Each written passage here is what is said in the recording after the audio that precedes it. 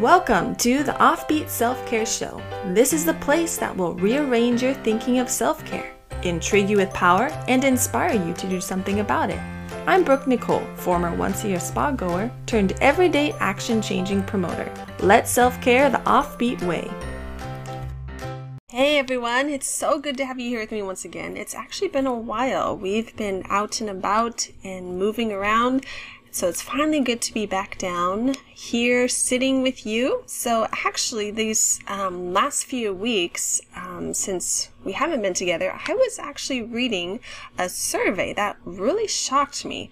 It was a 2020 Blue Cross Blue Shield Generation survey that actually reported that 92% of millennials communicated that the COVID-19 had a negative impact on their mental health. 92%! That's a shocking number.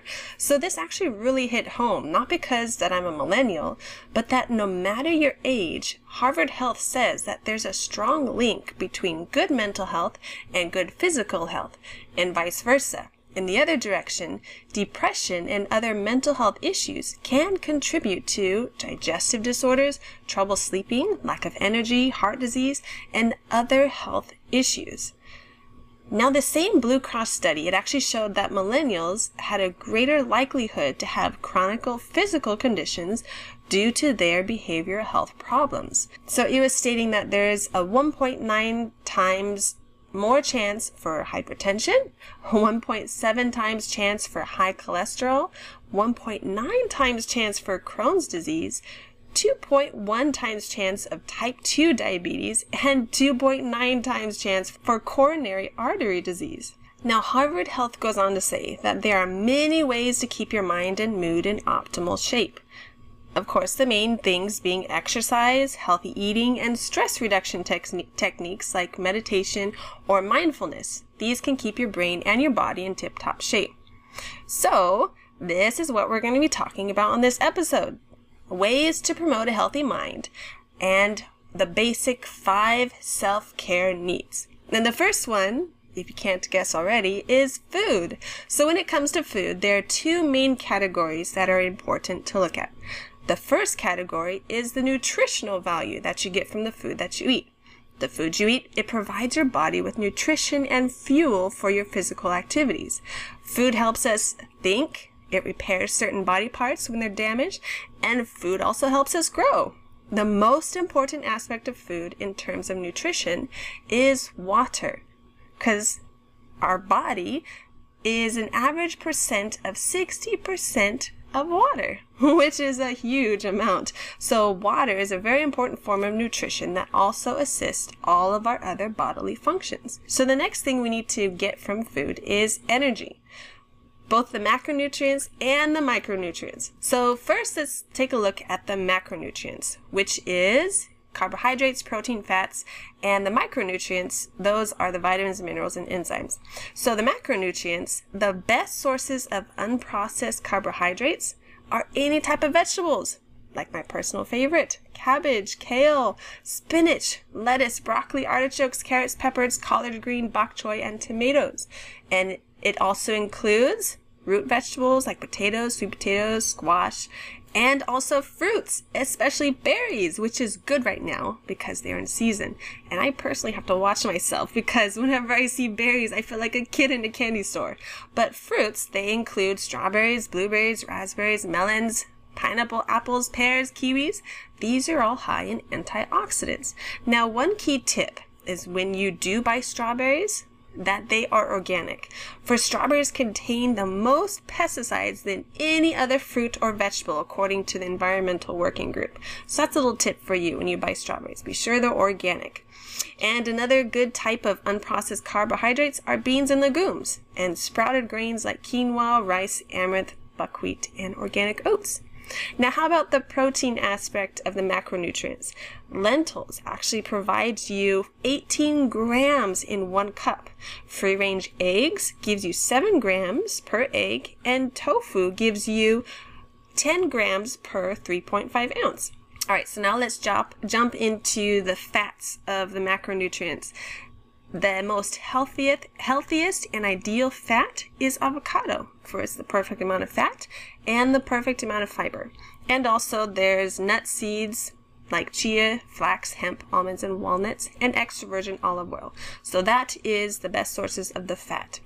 Now, the good news is that if you're eating the healthiest sources of the macronutrients that I just was sharing with you about, then all of your micronutrients are also taken care of. For the best sources of micronutrient foods are the main ones of the macronutrients, like green leafy vegetables, colorful vegetables, fruits and berries that provide antioxidants, nuts and seeds, beans, legumes, and whole grains.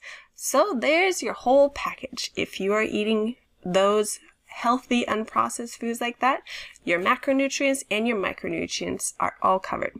So this was just the first category of food, which is the nutritional aspect. Now the second category of food that is so important for our physical and mental well-being is the social function of food. How many of you love to go to Thanksgiving meals? Because not only for the food, but you get to experience the interactions between your family and friends. Because food is a way of communication, a way of showing care and passing on your family's history and traditions is by the way we eat together and what we eat. So the simple act of eating food together, it blends one into a family or society. We see this by studies showing that children have better emotional health and well-being as they grow up when they eat family meals together. It's also a special time to make memories, pass on family traditions, and ultimately seeing the power that food has to affect each of us as social human beings. Okay, so my tangent is done, and that's the first physical self-care need, which is food. Now the second self-care need is exercise.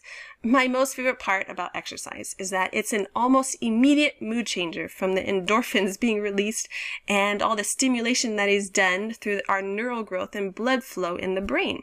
So aerobic exercises improves your mental fitness, which can especially be seen by the ability to plan, coordinate, and filter out distracting information while enhancing our learning and memory. So when you walk for at least 45 minutes 3 times a week, you're actually improving your mental processing abilities that normally decline with age. Alright, so that's number 2. Let's dive into number 3, the third self-care need, which is sleep. Now let me just firstly tell you that sleep, it not only helps improve your overall health, helps with inflammation, reduces stress, reduces anxiety, helps with weight, helps improve memory and learning, but it also improves your performance and productivity. So in terms of sleep, I like to look at the value. Value in sleep, it actually depends on 2 things. The first one is amount, and the second one is the habits that we have with our sleep. So the average adult needs about maybe roughly 7 to 8 hours of sleep per day. Now again, I'm looking at value. Because you can be getting 7 to 8 hours of sleep per day, but are they uninterrupted? And are they in the appropriate times? Sleeping before midnight is recommended due to your body's natural sleep pattern and your production of melatonin to balance your circadian rhythm, which it is this time that you can get the most value out of your sleep.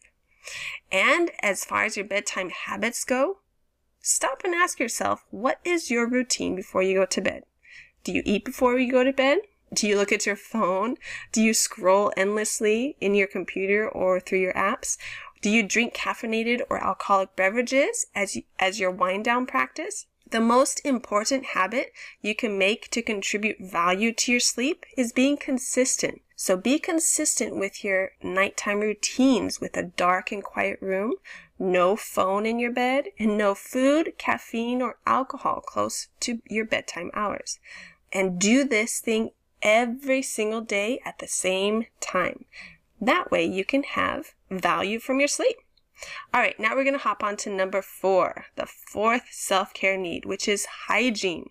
Hygiene is actually intricately connected with our mental health, maybe a lot more than we may normally think. Hygiene actually encompasses our personal care, such as brushing our teeth, washing our hands, and changing and washing our clothes. So on a normal day, these things may be done with not much thought. So what about those days when you don't feel like doing anything and your normal routine and habit is not done because you have no pressing meeting or maybe you just want to sulk in bed because you've just had a breakup.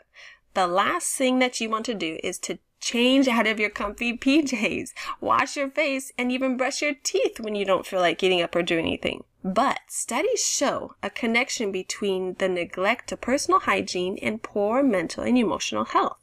So what you can do every day, no matter what your circumstances, no matter if you have a pressing meeting, no matter if you've just had the most horrible breakup or you've had someone die in your family, whatever it is, the most important thing you can do every day is to get out of bed, make your bed, put on some clean clothes, and brush your teeth. Now, our last and final tip for our self-care need is meditation. Now, this is one of actually my favorite, and it's the most important self-care tool to fulfill our self-care needs because for me, especially as a mother and a wife, at the end of the day, it's normal to give everything, and then I feel so drained.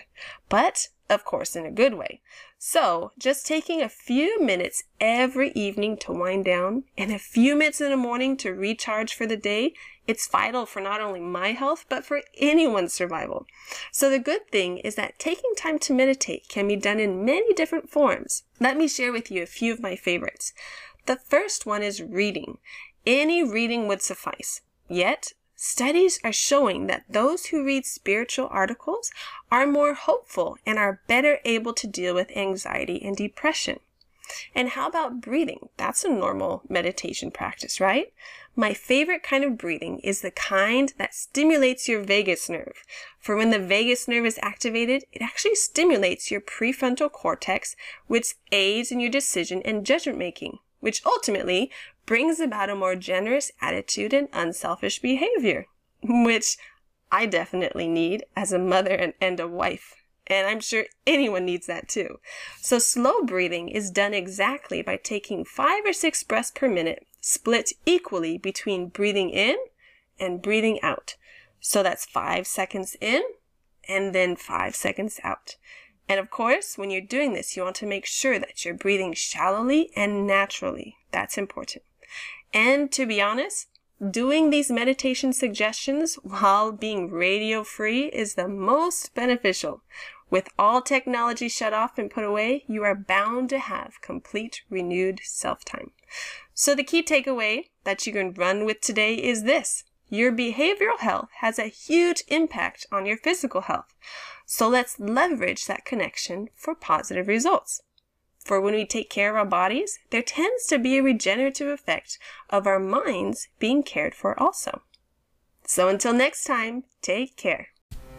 If you're loving the Offbeat Self-Care Show and you've gotten any value out of it for your life, would you mind doing 2 things for me? The first is to subscribe to the show so that you won't miss an episode, and go ahead and leave a review of how the show has impacted your life.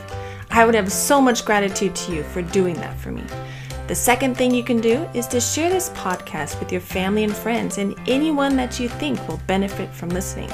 My utmost appreciation goes to you for being a part of the Offbeat Self-Care Show, and together I look forward to living our lives the way that it is intended to be.